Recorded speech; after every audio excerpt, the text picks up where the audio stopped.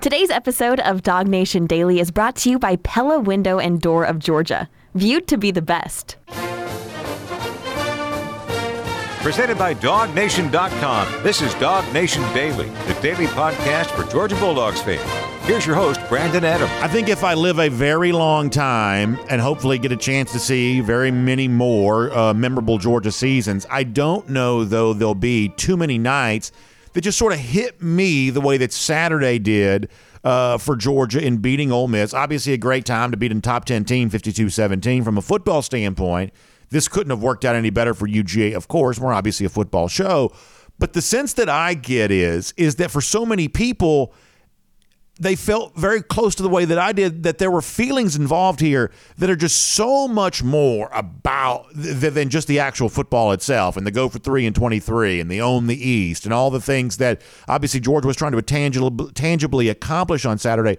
So much of what happened during that game seemed to be so much bigger than that. I was definitely feeling that way, but the thing that you got to understand about me is I'm a little bit probably excessively sentimental sometimes, and I get weirdly sentimental near the end of football seasons because I do love college football. I love going to, Georgia football games.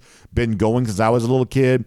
Got a chance to take my, sort of still for now little kid son on Saturday. My daughter didn't go, son did. My wife went. And, doing that for the last time between the hedges in this particular season, that always brings up a certain level of sentimentality with me. That's just kind of the way that it goes. Senior night brings that out in me. Every year when it comes to seniors, this year I say especially more so, we're kind of in a day and age in which the Georgia senior class every year seems to be really, really special. That's kind of bringing some of that sentimental emotion out. I was sitting next to my friend, Kaylee Manziel, and when Brock Bowers scored his touchdown, first of all, as someone who sits in the press box every single game, big Georgia fan, normally I don't have too much of an issue with the idea that you can be a fan, but when you're in the press box, you have to be like the rest of the coastal elites, buttoned up and professional. You can't cheer. I've never had more of a problem with that. Like, I almost just jumped out of my chair when Brock Bowers scored that touchdown on Saturday, something I don't normally am all that tempted to do. I'm usually pretty used to kind of being in the press box.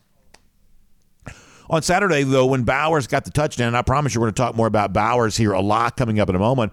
When he got his touchdown, I literally almost just jumped right up and just, let out a big yell because it was just such a special thing. Kaylee Manziel, who was sitting beside me, said, "Why am I crying right now?" And I just sort of felt kind of the same type of vibe. It was just extremely, extraordinarily emotional. And the cool thing is, as I said before, a lot of stuff sort of hits me that way because I just am kind of an emotional person, I guess, sentimental probably to a fault sometimes.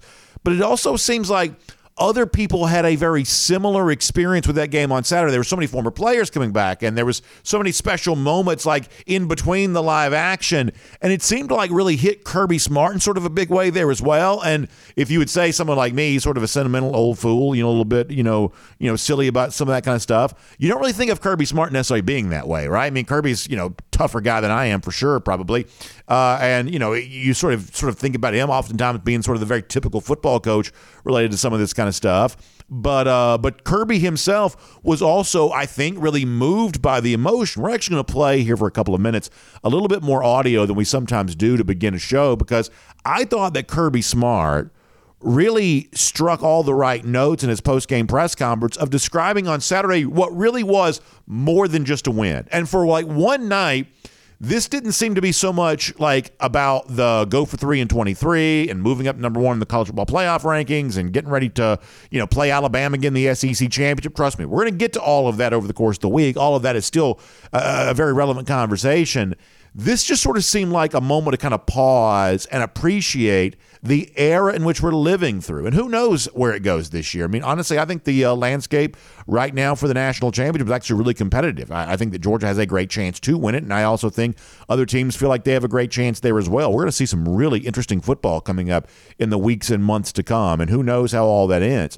But Saturday was sort of a moment to just sort of look around and say, do you believe this is our real life right now? That this is the football team that we watched, I cover, we talk about, these players who are back? This is it. This is what we're doing here right now. We could have been born 50 years from now or 50 years ago and missed this, but we're all, kind of in our prime. Some people younger than me, some people older than me, but we're all kind of going through all of this right now at the same time, and it's really pretty amazing. And Kirby Smart seems to really get that too, which I'm very happy to hear. And the first thing that he talked about on Saturday was just kind of the emotion of saying goodbye to seniors. Obviously, it means something to all of us, but you better believe it especially means something to him because he knows these guys so intimately. So to talk about why it was such a special night, why there was so much emotion around the win, Kirby Smart started with senior night on Saturday. This is what Kirby had to say. They've been special to me, and got a little emotional tonight when I saw some of those guys running on the field during that time. I think it's a really hard night when you say bye and then you got to go out and compete and play. But a lot of respect for our seniors, a lot of respect for our fan base, and to turn out and be electric and make a difference in the game. I mean, did you feel that if you were there? Did you notice that if you're watching on TV? It just felt different. Kirby Smart himself's like, I'm super emotional about this. Fans are going crazy. And by the way, all the talk last week of, hey, no wine and cheese fans, rough and rowdy, be loud, call was answered. The atmosphere, the mood in the stadium was incredible. It was unbelievable. It was exactly what it was supposed to be. So Kirby says, hey, I'm kind of moved by that. I'm moved by senior night, what these seniors have meant to this program and how much they have meant to me personally. And then you kind of go on to, the idea that you've also got so many former players who were there as well. You saw Nolan Smith as the guest picker on ESPN's College Game Day. Jordan Davis was back. Stetson Bennett was back. We'll get more to Stetson in a moment. But so many of these former players are showing their love for UGA by being back and by cheering this team on and pumping these guys up, guys who are maybe role players or backups or just guys waiting in the wings when Georgia was winning its last two national championships. Now this is their team and their time to shine, and all of that is a part of the emotion of the moment there as well. Kirby Smart went into more detail on that about why so many people were just so moved by everything that happened in this Georgia win. Here's more of Kirby being very candid about all of that. Yeah, no doubt. It makes a presence. It makes more confidence. I mean, I'm looking over there at guys, and they're looking over there at those guys, and I'm teared up coming off the field. And Jordan's like, I'm crying too, Coach. Those are my babies. Those are my babies. He helped raise a lot of those guys. So it's emotional. So many sacrifices are made to make this program what it is. And, our fans have been really good to us and helped us at home. I mean, I'm just so glad to hear Kirby Smart saying this because at first I thought I was crazy, right? Because, I was like, almost moved to tears almost the entire day, right? It's like the last game in the press box. I remember going to that press box for the first time in 2004. What a big deal that was to me to kind of be invited, what I thought was sort of backstage, for Georgia football at that particular time. Fans don't really care about where the media sits, but that's been kind of a big deal to me. And that was the last time in that press box. Georgia did a very nice thing. I'll bring this in at some point this week. Gave out coins to kind of commemorate that. I was really moved by that. Anytime I'm lucky enough to have my family there, I'm always really grateful for that. And so I'm sort of moved by that. I just sort of miss Georgia football when the offseason comes and, to sort of soak up that final, home game. I moved by that. And when the fans really did kind of respond exactly the way that Kirby had challenged them to, which I knew they would, but still, when you're in an experience like that, and if you're, lucky enough to have been there, I know you felt this way, and if you weren't lucky enough to be there, trust me when I tell you, I wish you, could have been there. But when you're just a part of all of that and like 93,000 plus kind of all moving as one, all of that energy pointed in such a positive way towards the field. And so many guys who played for this program and contributed great success to this program, choosing to come back and spend that Saturday night kind of being fans themselves. Like, how can you not be moved by that? I clearly was. It was also, Veterans Day weekend. You had a great tribute by the Redcoat Band, during the half, something they've done before, but it still just sort of hits you in a very positive way when you experience, that there again. Like, how could you not be moved by that? And it's one thing for someone like me, kind of overly sentimental, to say that, but when Kirby Smart and Jordan Davis are like crying together after the game's over with, I mean, that kind of gives you an idea. There was something going on Saturday. They just sort of felt like something. And it's just a really cool thing to be a part of. And in fact, Kirby went into kind of more detail here about the idea that right now, this time at the University of Georgia is just a really big time to be a part of the UGA community. Frankly, whether you graduated from Georgia or not, it's just a cool time in the history of our state, a cool time in the sort of history of this university. And, Kirby Smart was in a little bit of a reflective mood about some of that on Saturday. Here's more from Kirby on that. Incredible university. I think President Morgan just told me we're one of the only SEC schools to have a Rhodes Scholar this year. I mean, we're winning in academics. We're winning in football. We're winning in soccer. We're winning in a lot of sports. Josh Brooks and his staff do an incredible job. I'm fortunate to be part of an unbelievable organization in a great state where football is important. High school state playoffs are going on right now. There's tons of good players all over our state, and people care about football in the state. So these seniors, they've done it the hard way. They've done it the hard way. They've earned it, and got a lot of respect, man. You don't realize what they sacrifice with the way we practice. Yeah, I mean, I just think you kind of hear Kirby. He's kind of all over the place. I don't mean that in a bad way, but he's just sort of like kind of just sort of spitballing about everything that's in his mind right now. We practice so hard. These seniors endure all of that. It's a fun time for the state because I love high school football too, and you have these great games on Friday kind of rolling into a college game on Saturday. I think that November's about the best time of year, right? You're kind of moving into the holiday time of year, but you've got the high school season that wraps up before you get there, and y'all know how much I love that. Georgia's playing its biggest games here right now, and Kirby's just sort of spitballing about all of this. Gosh, the great success that the university's enjoying, the fact you got other teams like the soccer team, making a big move in the NCAA tournament, which is kind of a cool new thing. Seems to be a lot of energy around Mike White right now, and Wes Johnson, the baseball coach. It's just sort of a good, fun time to be around UGA, and Smart's just sort of riffing on all of that at one time there, which just sort of gives you a feeling it was just sort of an amazing thing. And then obviously the football was dominant. It's a top 10 team. Georgia just absolutely just blasted them. Was 52-17 is the final. Gave up a couple of touchdowns early, but Georgia, the offense, is just racking up 600 yards, 50-something points. Javon Dumas-Johnson's not able to play, but, C.J. Allen steps up in a big way and certainly has the look of a future star. We're kind of back at that time of year. A year ago, it's a guy like Javon Bullard, who's an MVP-level player for you in so many like postseason type moments, and now we're back at the most crucial games again for Georgia, and right on time, Javon Bullard gets a massive interception near the end of the first half that kind of ended any chance Ole Miss was going to have to sort of establish enough momentum to stay competitive in this football game. Nazir Stackhouse for a second week in a row is making a huge play. Last week it's the interception.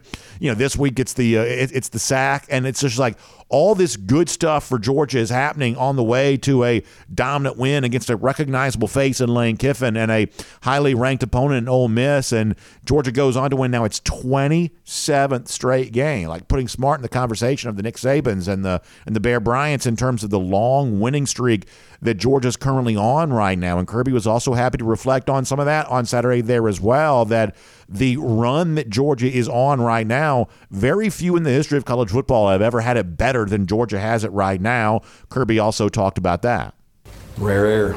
I mean, those guys are guys I grew up watching as a little kid, growing up in Alabama with my dad being a high school coach. And a lot of the credit goes to the people that have come to this university and played, the players who've made those sacrifices, the players who helped win those games. I mean, I'm in the locker room today, and I was looking at Nolan Smith, Jordan Davis, Miko, Malik Herring, Brian Herring. It's just all these guys that made sacrifices to do this and make it special. And I've had incredible coaching staffs. So great coaches make head coaches look smart. Yeah, it's hard to be that good, whether you're a coach, whether you're a player. The success that Georgia's enjoying, you don't get there without tremendous sacrifice. And Smart is right to talk about that as much as he does, and it sort of fits the sort of reflective mood of, gosh, can you believe this team's won 27 straight games? And the hope is that streak keeps going and going and going. The hope is you go for 3-23 as well, and obviously we believe that's what Georgia's going to do. But it's also appropriate, and senior night sort of felt like the right time to do that. So many friendly and familiar faces back on campus, the right time to do that, just sort of pause and say, man, this is really pretty neat and pretty special, and these are lifelong memories that are being forged for the guys on the field or those of us sitting in the stands. These are things we'll be remembering for the rest of our lives here. It's all playing out in front of us. And I think one of the things that sort of made all of that so real for me on Saturday was, so I know the commercial timeouts kind of get long, and if you weren't in the stadium, perhaps you're not as aware of this, but like every time they would go to break in between the action, they're like trotting out like some all-time great and bringing him back. I saw David Green, the former Georgia quarterback, before the game. So great to catch up with David for a quick second. And there was the great photo at one point in time, I believe Aaron Murray shared it, of Murray and Green and Shockley and Stetson Bennett all together, these very successful Georgia quarterbacks. But it just sort of seemed like every moment it's like, oh, there's Nolan Smith. Here's Brian Harmon, the British Open champion, was on hand there. And then there was obviously two very special moments where Stetson Bennett, who obviously so many of us have sort of sent so many prayers in the direction of, he seemed to be doing great. He was honored as the Burlsworth recipient for the top walk-on in college ball a year ago. Mark Richt was there in celebration of the fact that Coach Richt's about to go in the College Ball Hall of Fame, and there's these like thunderous of ovations for these guys, and it was just like every commercial timeout they're like bringing back like some all-time great. And there's this huge eruption that takes place, and once again Kirby Smart talked about that, and it's kind of funny the way that Smart says it. All of a sudden, all of this sort of putting pressure on Georgia. Hey, on a night like this, you're going to make sure you take care of business here because everybody's having a really good time, and we don't want that spoiled by some sort of loss here. Once again, Kirby Smart very good in reflecting back on all of that. I didn't get to see Stetson. I mean, I looked on the video board and saw him. I saw Coach Rick. What a great honor. And I was like, golly, man, we can't mess this game up with all these dudes here. I mean, it was a tight ball game, and I'm looking up there like going through all my whole past of working for Coach Rick, honoring Coach Rick, College Football Hall of Fame, his wife, what they've meant to this community, what they meant to me. Gave me a job when I didn't have one, and just incredible people, just unbelievable people. And then see Stetson. And I've seen Stetson a couple times around, but I hadn't really got to spend time with him. It's just so consumed. So, yeah, I mean, it was that kind of night to see Bennett, to see Coach Richt, and the great ovations they got, all contributing to the huge level of energy created by Georgia fans from the word go. The team obviously fed on that, and Georgia's had a lot of really special wins here over the course of the last 27 straight, but I don't know that any perhaps felt more fun. That's just the right word. It was fun. It was enjoyable. You felt more connected to the people around you. It was just an incredible, incredible experience, and a great chance for a lot of us to say thank you. Thank you to Coach Smart for being the architect of all of this. Thank you to the players, past and present, who've contributed to all of this. Obviously anticipating what's going to happen next and excited about all the big games yet to come. But sometimes it's appropriate to sort of pause and reflect. And Saturday night, I was very thankful to have been where I was, very thankful for the people I got to share it with, and just really, really, really excited about the idea that this is the moment that we're all living through here right now. A terrific team on a terrific run, and a whole lot of fun on Saturday night. My name is Brandon Adams, and this is DawgNation Daily, the daily podcast for Georgia Bulldogs fans. We are presented today by Pella, Window and Door of Georgia, and we are happy to have you with us no matter how you get to us today. 9:45, 1st and 15, DawgNation.com, and on the DawgNation app. 10 a.m. after that across all video platforms. We're on the radio and app and Sports Radio 960 The Ref. We're available as a podcast, wherever you find them there as well. Just however you connect with our show. We are just so grateful for you doing that today. We're obviously in a great mood today after a huge win for Georgia on Saturday against Ole Miss, and really excited about what comes next, but also really excited about great sponsors who make stuff like this possible for us on a daily basis, such as our friends at Pella, Window and Door of Georgia today. It's our final time to be at home for Georgia this past Saturday, but obviously when you think about being at home and cozy and comfortable at home, that's one of the things that Pella, Window and Door of Georgia can do for you on a regular basis, because those energy-efficient windows and doors, that superior product that they're famous for, makes your home feel better on the inside, look better on the outside. That is what they are all about. So if you want to be a good homeowner and a great neighbor to those in your community, taking the best care of your home is obviously the best way to do that. And there's no better way to show the love and care your home deserves than equipping it with the kind of energy-efficient windows and doors that Pella is famous for. Now, you've heard us talk about this now for a long time, and so the obvious next step for you is to reach out and contact one of those Pella experts and let them describe to you the entire product line here, your installation options, if necessary, your financing options. And you can do this in a lot of different ways. You can go by and see them in their experience center right there in Duluth. I love that because it's kind of a cool building, and it's a really great way to kind of put your hands on the product, sort of recognize, why is it better? Why is it different? Why is this going to, perhaps, save me money on my energy bills, or perhaps one day, increase my resale value? Why does this kind of work that way? And the folks at Pella can kind of explain that to you, and sometimes seeing the product with your own eyes in that experience center in there in Duluth makes that a little bit easier to understand. But beyond that, if you would rather have them come to you, they're more than happy to do that. If you'd rather connect and meet virtually, they're also able to do that with you there as well. Just do this. Give them a call, 678-638-1429. That's the phone number, 678-638-1429. You can also find them online, pellaofga.com/DawgNation. I appreciate using that website, pellaofga.com/DawgNation. I just want you to do me a favor. tell them that I said they would take good care of you, because I've been recommending heartily and easily and enthusiastically. I've been recommending Pella Window and Door for a long time, and I do truly believe that for your home, it's the best thing to make it feel as good as it can, to look as good as it can. The great next step for you is equipping that house with Pella Windows, Pella Doors. So please find them online, PellaofGA.com/DawgNation, or give them a call, 678-638-1429. By the way, how about great savings here now as well, because between now and November 25th, 10% off your entire project, no payments, no interest for 12 months, plus an additional $500 off your project there as well. So a couple of great saving options for you right now there as well. So check them out today. All right, we're going to get Jon Stinchcomb coming up in just a moment. Prior to that, though, I want to get ready to go around the doghouse, and I want to talk more about the big moment from Saturday that was the return of Brock Bowers. And obviously, Bowers is amazing. And, I think the chatter had been, okay, well, Bowers going to dress out. Bowers may play some. And I was sort of content to leave it at that. The idea of, hey, sort of a token appearance in his, what is we believe going to be his final home game, that ceremonially, however, I guess ceremonial is the right way to say that. Sort of ceremonial standpoint, he's got the uniform on, he can be appreciated, but not ready yet to see Bowers be like a huge contributor as of yet. That's going to come later on. Try to sort of short sell this as a way of just not quite getting too much in the way of expectations here. But obviously, Brock Bowers just massively exceeds our expectations over and over and over again. And this is the latest example of that. And I think sometimes when people wonder, what is the job of the media? What's the media supposed to do? And this is one of the things that I think the sports media hopefully can do well. It's when history's playing out in front of our eyes, we need to properly articulate that. We need to properly amplify that. There's always going to be a good team. There's always going to be good players. There's always going to be moments in a season that matter. But there are some things that that sort of matter more than others. And there are some players that sort of transcend the normal. And Bowers is obviously that. Brock Bowers is one of the 2, 3, 4 greatest players in the history of this program.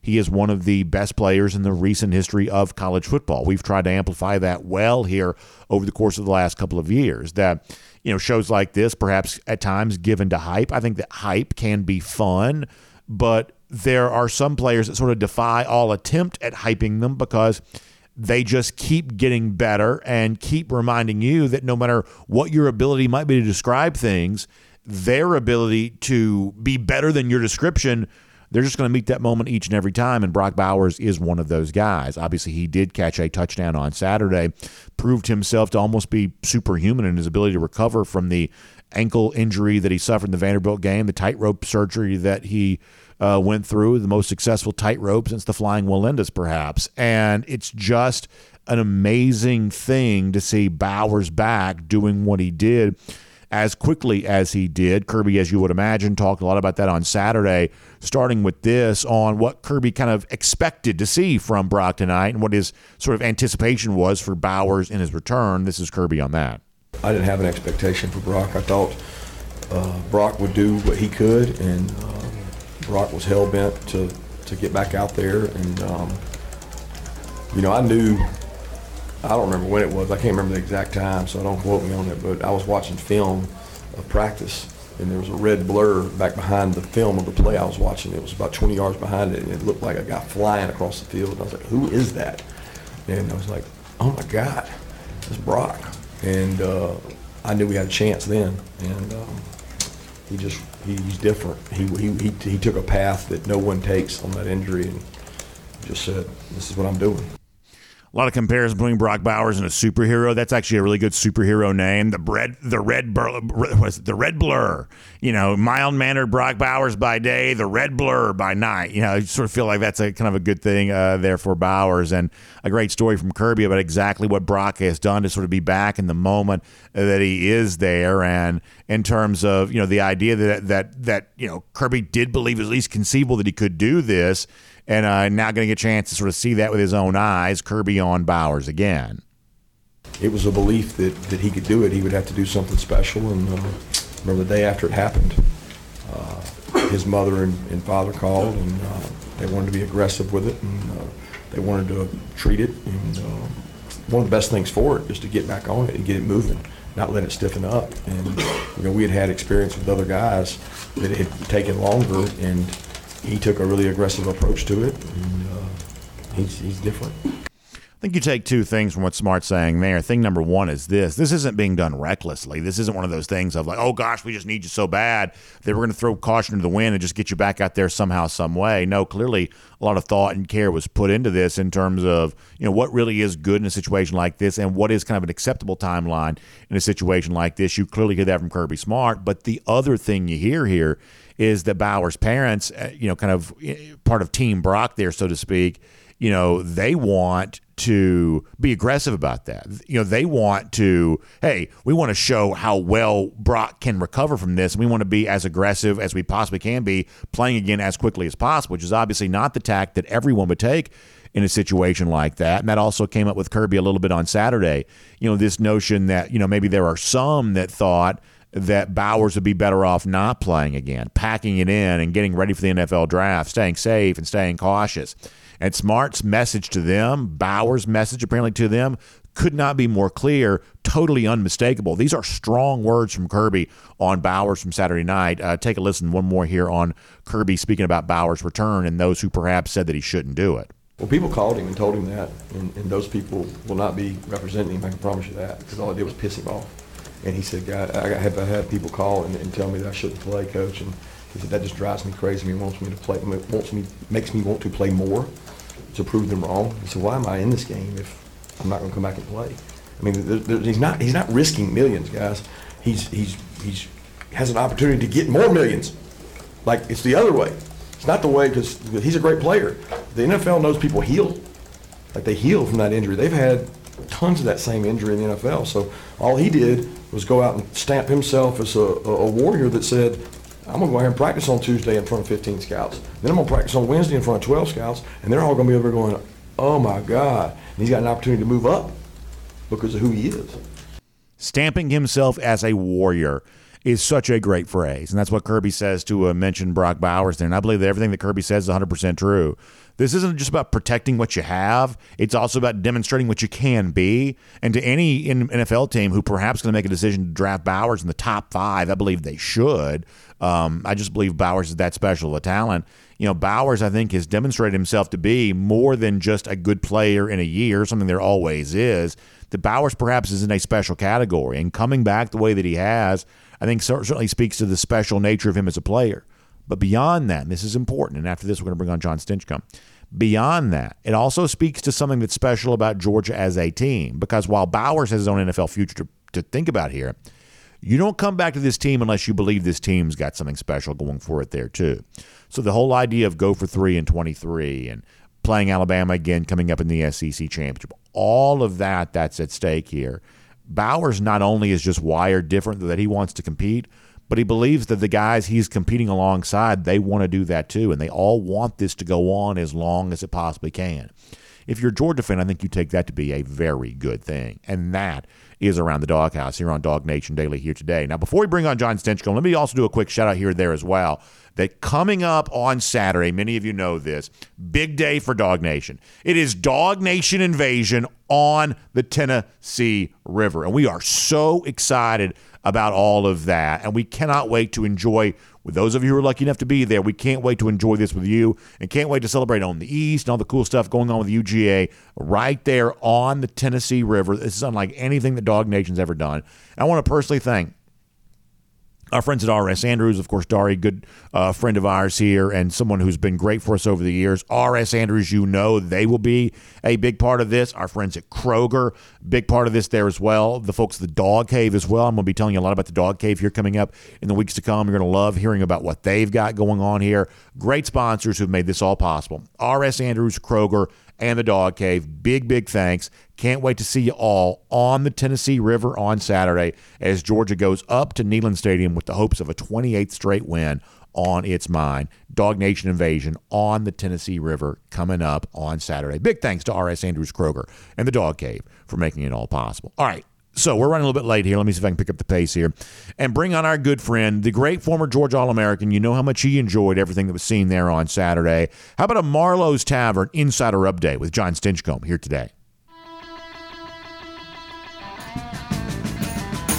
From Athens and across the SEC or wherever the recruiting trail may lead, here's a DawgNation.com insider. So much to talk to Jon Stinchcomb about here as a part of a Marlowe's Tavern Insider Update with a Georgia win that was against Ole Miss on Saturday. But, John, if you don't mind, let's begin where I just was discussing the return of Brock Bowers here. It even exceeded my expectations for Brock. And at this point in time, I've about decided he can do anything.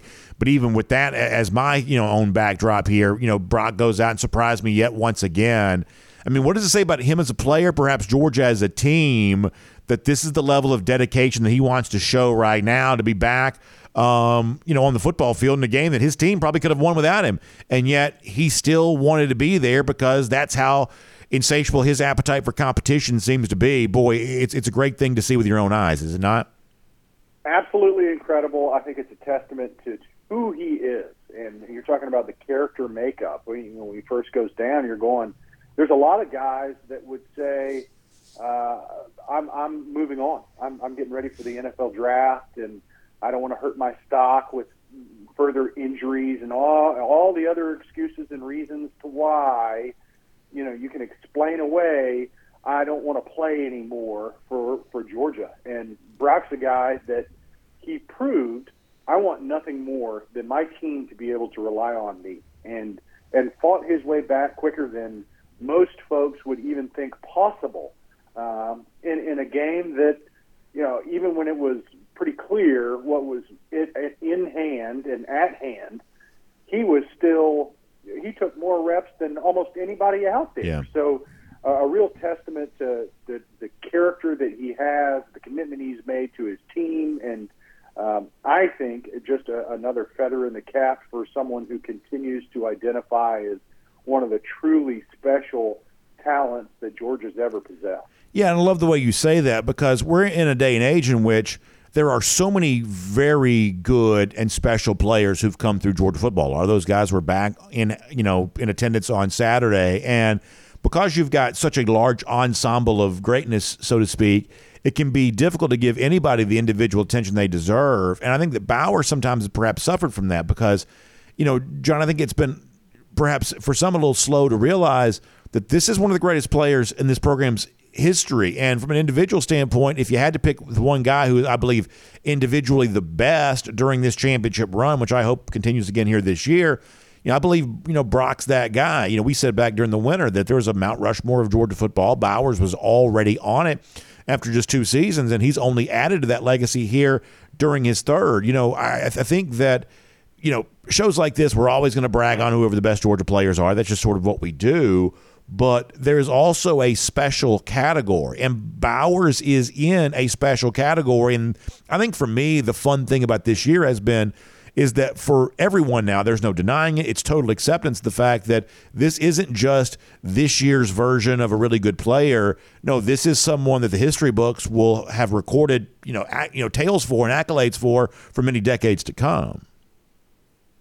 Yeah, he's continued to put together a resume, a body of work that distinguishes him among some truly elite talent that Georgia has seen throughout the years. And there's been really good players on some very average teams and some really good players on some great teams. And yet he is the best player on the best teams that Georgia has ever fielded. And when you're back-to-back national champions and you're still undefeated and well on your way into that third campaign, and you say, what's this tie that binds? And it's this uniquely gifted tight end, wide receiver, blocking, extra lineman at times, who's willing to do anything and everything that his team needs and asks.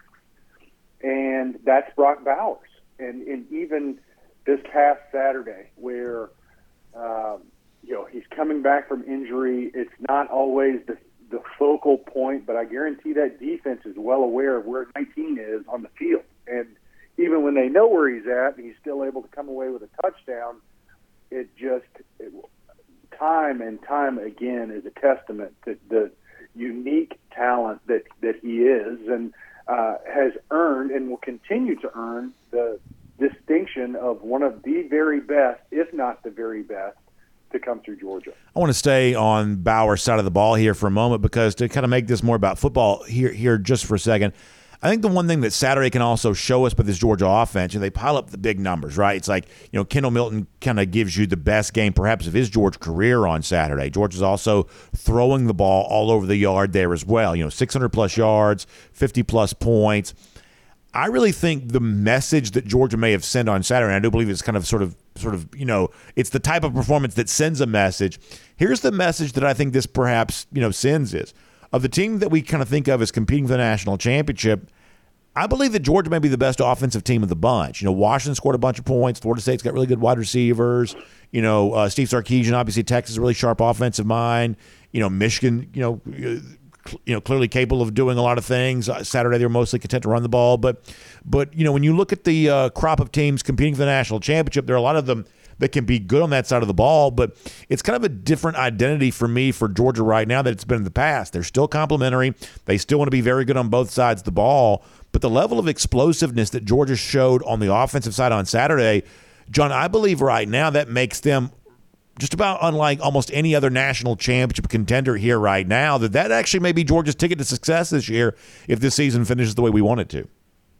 Yeah, and let's start with Kendall Milton. I think he needs to get a little more pub because he just looks different right now. The way he's running, the way he's breaking tackles, and his explosiveness through the holes, it is a huge boost. And also, while we're throwing out accolades, all those who were concerned about Mike Bobo during the first part of this season, where we're going, we're not blowing people out by 75 points. I'm disappointed. All those naysayers have been silenced, because in these big games, which is exactly what we said, how are you going to truly evaluate Mike Bobo and this offensive staff? That's right. It's going to be in these big games, and you look at the what they put together on Saturday, these past couple of Saturdays, and you go, these were big games, and they have embarrassed and dismantled some pretty talented defenses, especially against that Missouri team. And it's because of that. Let's continue on. Carson Beck, where it's like, I don't know about this guy. Is he just a manager? Is he's missing these open throws down the field? That's going to really cost us. And now you're saying this guy could be a first-round talent come April in the NFL draft. So as we evaluate this team and you get a bigger body of work to points of data to kind of analyze, and these big games that have occurred against Missouri, and now College game day comes to town, and you embarrass an Ole Miss team. This offensive group is showing how versatile they are, their resiliency when Bowers was not available, and now that he's back, just how truly dangerous they can be. And I think once you continue to add these pieces back that have been struggling with injury, Amarius Mims being another one, it has allowed for the development of a number of players, and you can see an identity that's being created from this offense that is second to none. Washington, that's a dangerous offense coming out of the West, but overall, does that team scare you? I don't think so. I don't think there's a more complete picture than what Georgia has. Here's the other thing about Saturday on the offensive side of the ball. You've got Amarius Mims, who I believe is like a future first-round type talent, perhaps. He's back. Bowers is back. Ladd McConkey is now seemingly fully back. You really haven't had those three guys together at any point this year. You've had you had all of Bowers, then you had none of Bowers, and that's when McConkey stepped up, and now, Mims, who's been gone, now he's back. I mean, this was also a little glimpse of what the fully operational version of the Georgia offense could perhaps look like. And my gosh, Ladd McConkey is just a playmaker. I mean, he's just such a weapon to get behind defenses. And the idea that down the stretch, you might be able to kind of involve both Bowers and McConkey together to go along with everything else that Georgia's doing, perhaps finding its running game with Kendall Milton at the exact right time to go along with the stuff that Dejon Edwards has already been able to provide. And that was the other thing about Saturday is, okay, so this is what this offense can look like as guys start to get fully healthy, and you kind of realize, wow, Georgia's really played a lot this season without guys who are sort of bona fide playmakers, and this is now maybe the new normal for the rest of the season moving forward.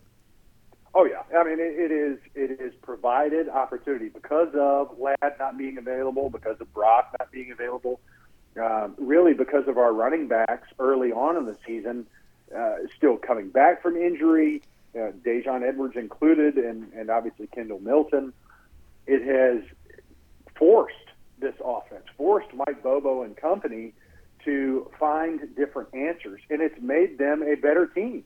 This offense is a better group because of it. Now, as you're going into the final part of regular season, and what's more important to Georgia than postseason play, you have your full complement. You get Brock, you got Ladd, who both those guys can take over games. You get guys healthy like Amarius back, and during his absence, you've been able to develop multiple other players at other positions. Xavier Truss showed competence at the tackle position. Dylan Fairchild and Micah Morris get in and get more reps on the interior, and it's made you a better group. It's provided some opportunities, and candidly, some guys weren't able to step into that quite as well as you thought they might, specifically out of that wide receiver room. Mm-hmm. But a healthy Ladd and Brock and full company, that's a very dangerous offense that has a number of weapons that, defenses are going to have to kind of choose and pick their poison because there's just too many weapons on the field.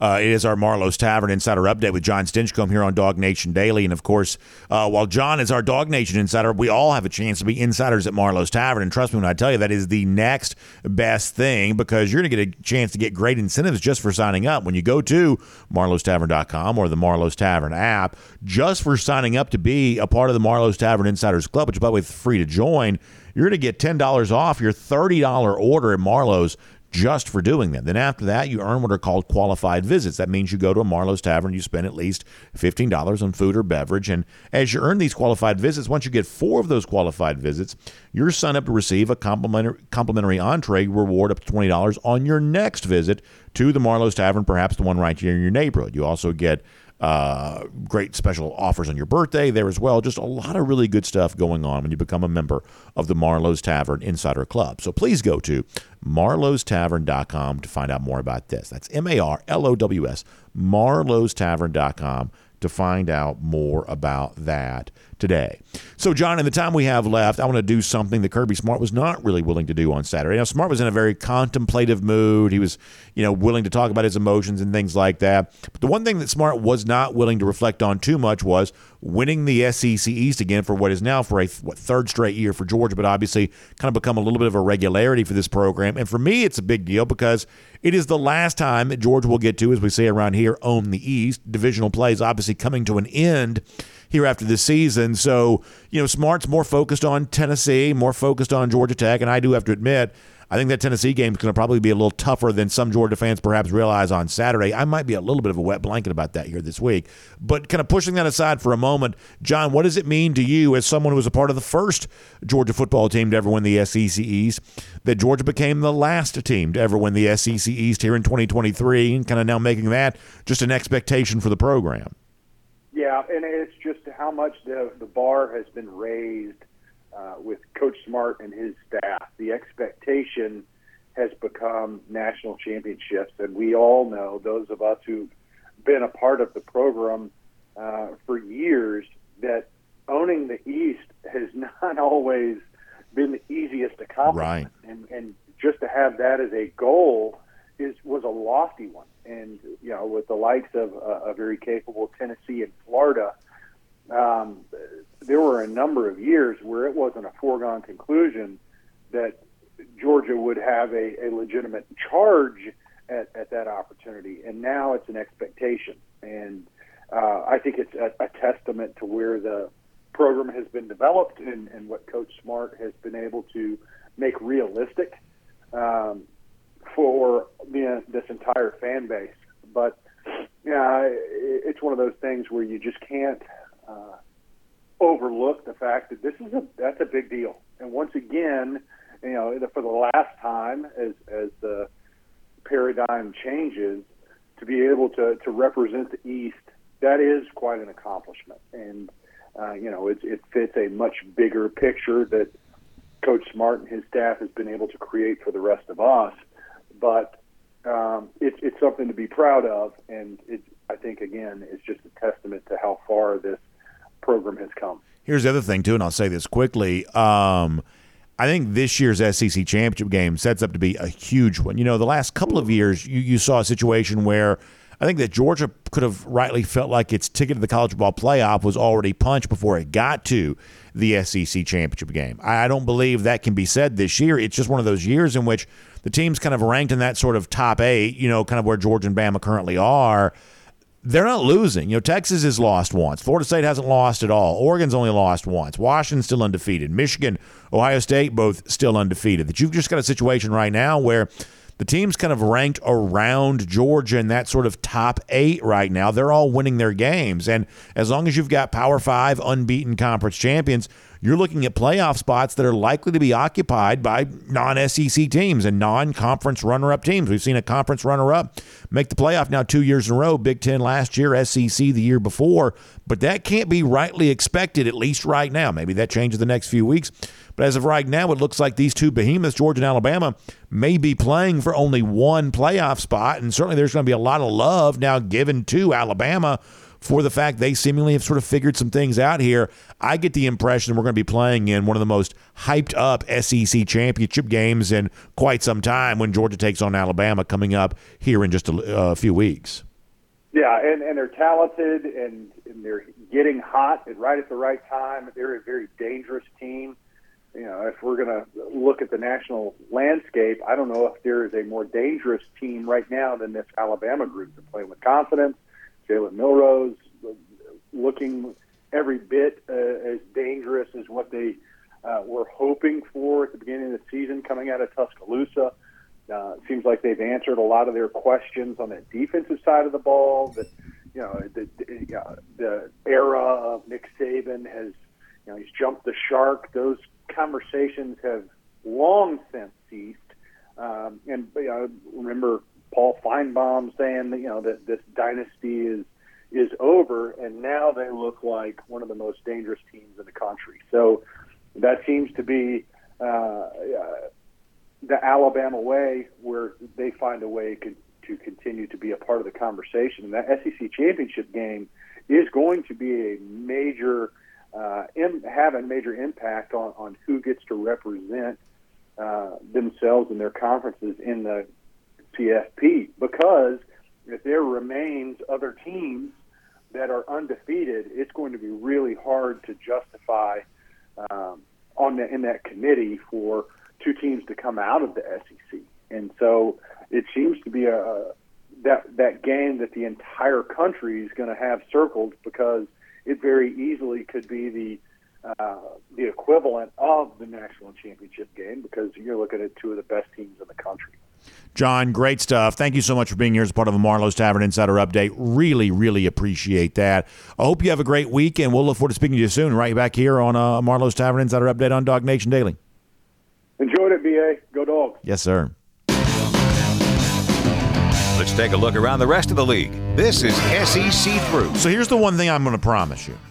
While I do believe that Georgia-Alabama in the SEC championship is going to be a massive game, and perhaps the biggest SEC championship game that Georgia's played in at any point in time here thus far in the Kirby Smart era, we are not going to overdo it on that until these next 2 weeks are done, for a couple of reasons. A, because of DawgNation Invasion on Saturday, we're legitimately excited about that, but also I'm going to get more into this throughout the week, and I don't want to be a wet blanket about this, but I do believe that college football has a way of zigging when you expect it to zag. And this may be one of those examples where Georgia's riding high, Tennessee's lower than they've been. Seemingly they've got nothing to play for. But I do believe that game is going to matter to Tennessee on Saturday. I do believe their fans are going to see some opportunity to salvage something from this season, snapping Georgia's winning streak. I do believe you probably have a more intense vibe around Neyland Stadium on Saturday than perhaps some realize. And listen, when it comes like the sort of traditional rivals for Georgia, obviously we believe a good Georgia fan is a Gator hater first and foremost. We believe Georgia's other traditional rival is Auburn, although the SEC may be about ready to mess this up and in the yearly game between these two teams. Nonetheless, that remains Georgia's traditional SEC rival along with Florida. Tennessee's probably not quite the same level, but here's what I'll tell you. While fewer people consider Tennessee to be a main rival of Georgia, here's what I know. For those of you that live way up in North Georgia, or perhaps many of you who kind of have ties to the state of Tennessee, I have talked to enough of you to know this. For those of you that hate Tennessee, you hate Tennessee.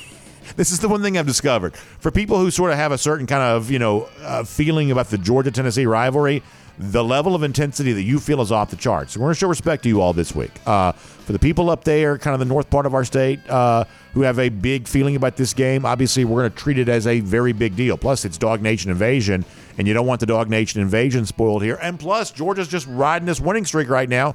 You want that to keep going as long as it possibly can. So we're going to make a very big deal about Tennessee this week.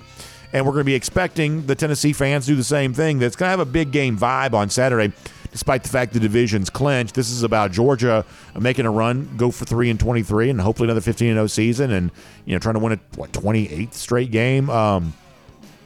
So we're not going to look too far ahead of the SEC championship. We believe Georgia-Tennessee on Saturday is a very, very big deal. And frankly, the season finale, the regular season finale against the in-state rival Georgia Tech, that will be top of mind for us too. So Kirby does not want to look ahead and does not want to look past. We're going to respect his wishes on that because we believe that's the right thing to do. Keep taking care of business week after week after week. That's what this team deserves. And then when you get to first Saturday in December, you better be ready for one of the most hyped games that Georgia's played in, because that's what Georgia-Alabama is going to be. We believe that's the case, assuming that Alabama keeps winning the way that it is right now. More on that in a moment. Prior to that, though, let's go cruise around the SEC courtesy of Royal Caribbean. And obviously, speaking of hyping things up, I love to do that. When it comes to Royal Caribbean cruise vacations, I've gotten 2 on the docket for the upcoming year. January of 2024, I get a chance to be on Icon of the Seas, the debut of the largest cruise ship ever built. I am thrilled about that. My wife and I were talking about a little bit of that yesterday. We're excited about that. And then in April of 2024, we're all excited about the DawgNation cruise there too. And I love that because so many of you get a chance to experience what I just love, which is a chance to be on a Royal Caribbean cruise ship and enjoying that Royal Caribbean cruise vacation. And getting a chance to do that with all of you, for me, makes it even better. So I want you to check out Jessica Slater, great travel agent. She can help you with all your Royal Caribbean cruise vacation needs. Give her a call, 770-718-9147. That's 770-718-9147. You can also email Jessica, jslater@dreamvacations.com. That's jslater@dreamvacations.com. She can get you booked up, Icon of the Seas, be a part of the very first ever sail on that brand new cruise ship. DawgNation Cruise on Allure of the Seas, bigger and better than it's ever been before. We want you on board to help experience that with us. All kinds of fun things going on. Jessica can tell you all about it. All right. What's not quite so fun, at least for certain SEC coaches, is we've kind of moved into the sort of bloodletting portion of the season, and we did predict this. A lot of our predictions don't turn out to be true, but this is one that is definitely going to end up being true. We said we thought this could be a very, very tough offseason in terms of coaches being fired, and it's already starting before the season comes to an end. We came in ready to talk about Jimbo Fisher, which we'll get to in a moment, but as we're getting ready to start the show today, also the hammer drops on Zach Arnett at Mississippi State. Now, the scenario here is that obviously last year Mike Leach passed away unexpectedly, incredibly sad. And from a football standpoint, you have to try to put the pieces back together as quickly as you possibly can. Zach Arnett had been a very successful defensive coordinator with Mike Leach there in Starkville. He was given a chance to be a head coach. And if you want to give him any chance of succeeding, you have to make him look like a real coach. So you give him the multi-year deal, and Arnett's going to get his shot to make this program work. And it's very interesting. Zach made a very interesting calculated risk, I guess, where he completely went away from the Mike Leach offense. Arnett's a very sort of tough-minded coach, very good defensive coach, perhaps not loving the Mike Leach offense. That's not meant to disrespect, Leach's memory, but just obvious that Arnett wanted to do something different offensively, and they go almost the complete other different direction. Our buddy Rylan Godey went there as a tight end prior to Arnett's hiring as head coach. They didn't have tight ends on that roster at all. That gives you an idea of how they were kind of changing things up. It's a big change to undergo in 1 year, and it's not been a successful year. They did win an SEC game, so you give them some credit for that. But ultimately, They got blown out by Texas A&M on Saturday. They lost badly to Kentucky the week before that. While Arnett did have a multi-year deal in place, it was sort of one of those things that was kind of like sort of in name only. It's actually a pretty cheap buyout to get out from underneath. For all intents and purposes, sort of functioned like an interim deal, even if it had the appearance of being the sort of multi-year type thing that head coaches are supposed to have. So it's actually, my understanding is, not too expensive for Mississippi State to sort of move off of Zach Arnett. And he was always going to be in a tough situation. Mississippi State was always going to be better served by having a more traditional coaching search, which now they get a chance to have. This is maybe the way this was always destined to be, unless something amazing happened. And clearly, based on the results of the last couple of weeks, something amazing is not happening. So they make the decision to move off of Zach Arnett. Like, the one thing, and this is totally me making this up, this is not news, this is not reporting, this is just me sort of wondering. Like, wouldn't this feel like a good spot for Dan Mullen to go back to? I mean, if Mullen wants to coach again, and maybe he just doesn't. Maybe he likes being on TV. Some people seem to think he does a good job there. I know he's relaxed and kind of living at Lake Oconee. I think his family's pretty plugged in over in that area too, a local school and things like that. Maybe this is all Mullen wants to do. But if he wants to coach again, going back to a place he has been successful, where you don't have the same recruiting expectations you perhaps have at Florida, which, by the way, is having a bunch of decommitments here as of late. That's probably worth paying attention to. Anyway, don't you? If Mullen's going to coach again, doesn't this feel like a pretty good spot for him to coach again? I wonder if we hear about that at all. Either way, Mississippi State's about to go through a coaching search here, parting ways with Zach Arnett. Now, the team that beat Mississippi State on Saturday was Texas A&M, but as you know, yesterday the big news around college football was the fact that A&M does officially fire Jimbo Fisher. And listen, we've obviously talked a lot about this on the show because at one point in time I thought Fisher was probably set up to win big at A&M, being a kind of a proven commodity as a national championship coach. It just clearly has not worked out. And this was the right move for A&M to make. Let's go back in time here a little bit. So when Jimbo was hired, Scott Woodward was the Texas A&M athletic director. This is Woodward's MO. He spends big on proven coaches. He did that now at his current job at LSU, bringing in Brian Kelly. He did that at his old job, Texas A&M, when it comes to Jimbo Fisher. You take a big risk on a big, expensive coach across all sports, by the way. That's Woodward's MO, and that's what they try to do with Jimbo Fisher. Now, when you ask the question of, well, how come this guy won a national championship at Florida State and had kind of a historic recruiting class in 2022 at Texas A&M and still could not win anything with the exception of a handful of wins in a pandemic year, in a year when obviously a lot of strange things were happening around college football that haven't had much staying power since then? How come he failed so badly? And the only, I think, good answer I have to that question, because here's the one thing I don't believe. And I could talk for hours about this because I do love coaching rumors and coaching search season, and I just love all this stuff. Here's the one thing I don't believe, and I'm not an A&M fan, but I'm going to stick up for A&M here for a moment. This is a program that's never won anything, and I think there are a lot of people who probably don't quite realize this. They've never won anything. Obviously, they never won anything in the SEC. They never even made the SEC championship game. I don't think they ever won. They never won the Big 12, right? They didn't really win the Southwest Conference before that. Haven't won a national championship in like 100 years, something crazy like that. Like, this is a program that, for the most part, R.C. Slocum, Jackie Sherrill, they just never won anything. They just never won anything. And some people are going to say, well, there's something in the water there that makes winning impossible. I don't believe that's the case. I believe that's probably just a string of bad luck. But in the case of the Jimbo Fisher in particular, like, why is it that Jimbo didn't win? The best answer I can give you is this, is that the thing that sort of made Jimbo before coming to Texas A&M, the thing that I would have touted about him as a top-flight coach was the string of success that you had with quarterbacks. Obviously, most famously, Jameis Winston, which ultimately was really the only quarterback he ever really won anything of note with. But then prior to that, even going back to his time as an offensive coordinator at Florida State when Bobby was still employed, at LSU prior to that, Jimbo Fisher had tutored a lot of quarterbacks who went on to be first-round picks. Now, most of these were not very good NFL quarterbacks, and it's sort of funny to run through the list, the Christian Ponders and the E.J. Manuels and the Jamarcus Russells. Like, I realize that's kind of a funny list of quarterbacks who, for the most part, were failures at the professional level, but a coach's job and the college ranks is to get a guy to the first round, and he did a lot of that. In the case of Jameis Winston, he had a truly special player.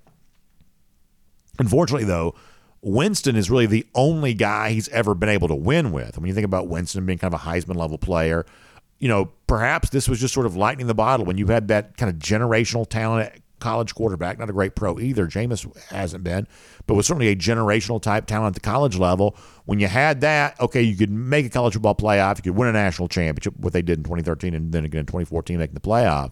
You could do that, but he hasn't been able to replicate since then. The Jimbo offense just too antiquated, probably moving a little too slow, a little too complicated perhaps. And that ultimately seems to be the thing that's really kind of hamstrung him in terms of having any real success at Texas A&M. I'll give you two other quick thoughts on this, then we're going to move on. In terms of, coaches you're going to hear about, the obvious name feels like Mike Elko, right? Elko, the current Duke coach who's been really successful in 2 years on the job there, the former Texas A&M defensive coordinator. You could very easily make that hire, bring back a guy who's proven himself to be a good head coach, who also has a lot of familiarity with the Texas A&M situation because he was a good defensive coordinator there. You could do that. If you swing for the fences, the swing for the fences name right now is Dan Lanning. And I think that Lanning is going to be a very interesting guy here moving forward because any job that comes open, Lanning's going to be the best candidate for that job. He's just simply put the best young coach in college football right now. And I don't really count Kirby in the young category anymore. He's been on the job long enough now.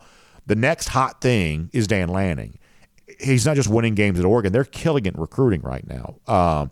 Lanning is really looking like a rising star who's essentially arrived as a top-flight coach. This is a very, very hot coaching prospect right now. And Lanning's going to get a chance to sort of chart his own path here. And I don't know the answer to this. Like, what does Lanning see right now as a better chance for him to win? Oregon in the new Big Ten or Texas A&M, let's just make that comparison, in the new SEC? I'm not sure. Like, you would say, well, do you want to go to Texas A&M given the fact that no one's ever won there? Perhaps a fair question. Do you want to stay in the Big Ten knowing that geographically you're going to be at a huge disadvantage? And that is just real, y'all. You got 4 teams way out west competing in a league whose geographic center is like right in the middle of the country. That's a little bit of a tricky thing. And plus, it's not like, while Oregon's seemingly national relevant because of the uniforms and stuff like that, it's not like they've actually won a ton there either. If I'm Lanning, I think I would probably rather be in the SEC. But when you look at the success they're having in recruiting right now and compare it to the rest of the Big Ten, like, how many teams in the new Big Ten are going to recruit better than Oregon's currently recruiting right now? Perhaps not very many. Maybe the likes of only like the Michigan, Ohio State. I mean, Lanning has a chance to make Oregon the third best program in the Big Ten from the word go.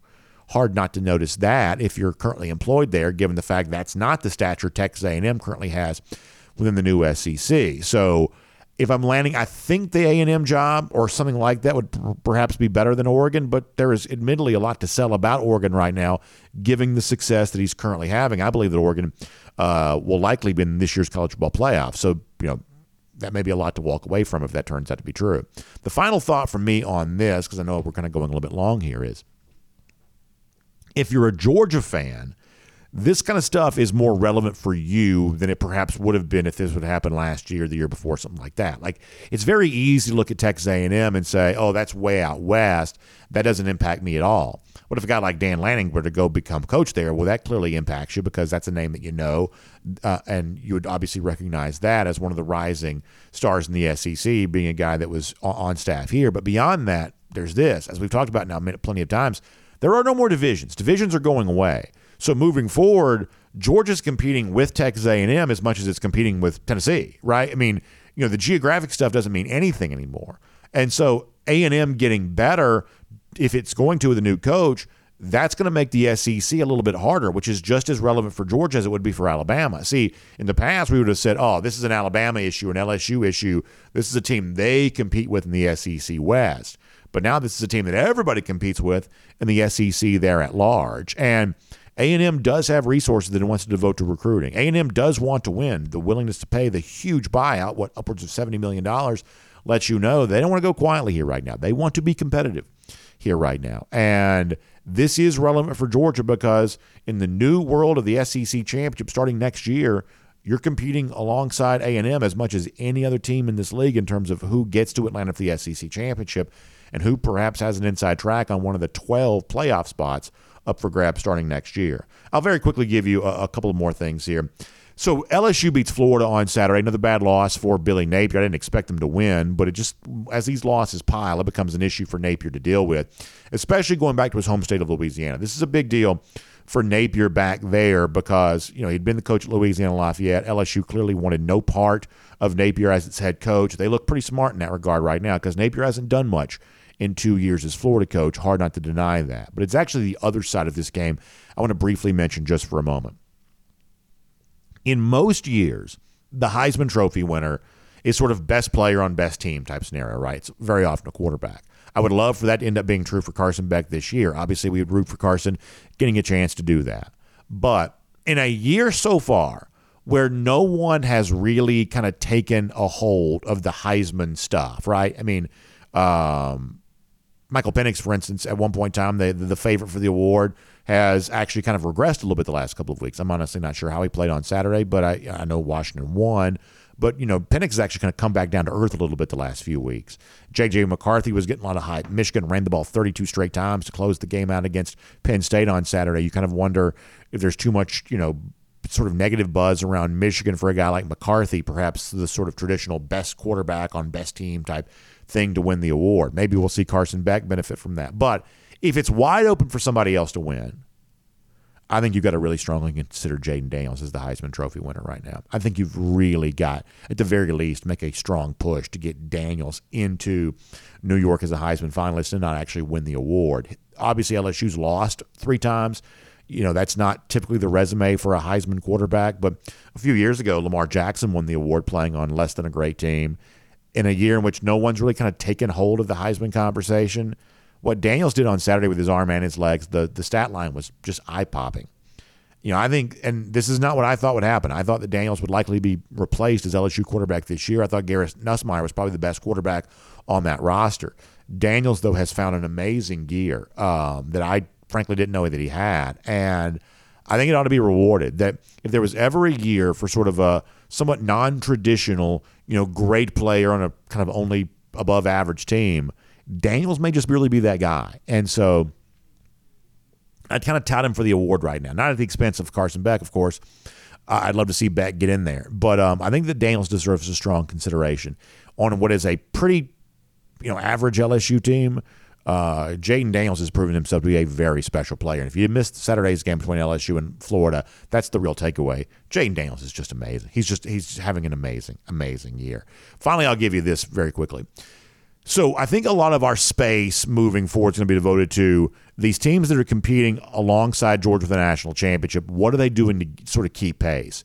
What you're seeing right now is a continuation of the teams that are kind of in the mix for the Pac-12, the Big 12, the ACC, alongside Georgia, Alabama, Michigan, Ohio State. They're just not losing. These teams are winning for now. Now, for a handful of them, it was closer than it was supposed to be. For Washington, closer than it was supposed to be against Utah on Saturday. For Oregon, slightly closer than it was supposed to be against USC. Texas, a little closer than it was supposed to be against TCU. Florida State, a little closer than it was supposed to be against Miami. But the headline is, while those games may have been closer than experts anticipated, all those teams are continuing to win. Alabama seems to be distancing itself here right now. Bunch of hype coming Alabama's way. Gets on my nerves too, probably gets on your nerves there as well. But that's one of those things that's sort of out there here right now, is that the teams kind of around that sort of top 8 number, from where Georgia is at 2 with Ohio State at 1, down to where Bama is at 8. All those teams for right now are continuing to win. Penn State, total fraud. Ole Miss, total fraud. They're eliminated from the discussion. But from 8 and above, it's not always pretty and it's not always easy, but everybody continues to win there. So very, very crowded race for the college football playoff here right now.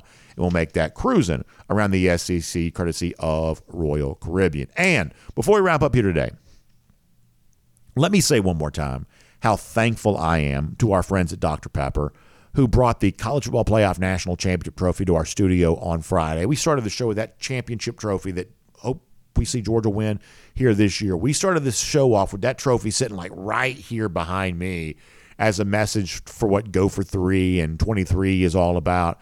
What an amazing thing that was. And I would not have been able to have that if not for our friends at Dr. Pepper. So truly thankful to them. Also, I wish I could show you this. There's an entire stack of Dr. Pepper they also brought there as well. So I've got all the Dr. Pepper that I can consume for the next little bit right here in my studio with me, because they brought a whole bunch of product on Friday, which I was very happy there as well. So my message to you is Dr. Pepper truly is the one fans deserve. As we're moving into that time of year in which all the big games are taking place, don't forget Dr. Pepper is a big part of all the big games, and it needs to be a part of your game day there as well. So check out some local Dr. Pepper. Check out some Dr. Pepper wherever you're doing your shopping here locally, perhaps at your local Kroger, wherever else. Check out some Dr. Pepper here today, because Dr. Pepper is the one fans deserve. All right, long show for us. You sort of thought it probably would be. Let's roll through some golden shoes here, though, as we get ready to wrap things up here today. We got some great submissions we'll have. And by the way, the laptop's working fine again. All the stuff is full systems go. So I know I shortchanged some of y'all on golden shoes, but we're going to get them all out here this week. Mike Cloud sent this in, hashtag go for 3 in 23. Speaking of the Big Ten and some pretenders being exposed there. He says, first is Ryan Day whining about Lou Holtz. Then it's the assistant coach from Michigan crying after the win against Penn State on Saturday. I don't know if y'all saw that. It was a bizarre behavior. He says, I've never seen Kirby or Nick Saban do anything remotely close to that. Mike, you're right about that. Kind of embarrassing behavior from some of these Big Ten coaches. Sherrone Moore, the Michigan coach as well. Just very, very strange stuff. So, Mike, we'll give you a golden shoe for that, including using the hashtag go for 3 in 23. You love to see that. How about our next one, please? Josh Zotnik wrote in, I had my Own the East t-shirt on Saturday at the game, and Josh wrote back to me saying, B.A., that shirt's going to have to be retired to the Smithsonian. It is a part of history now, in the last year that anyone's ever going to be able to own the East.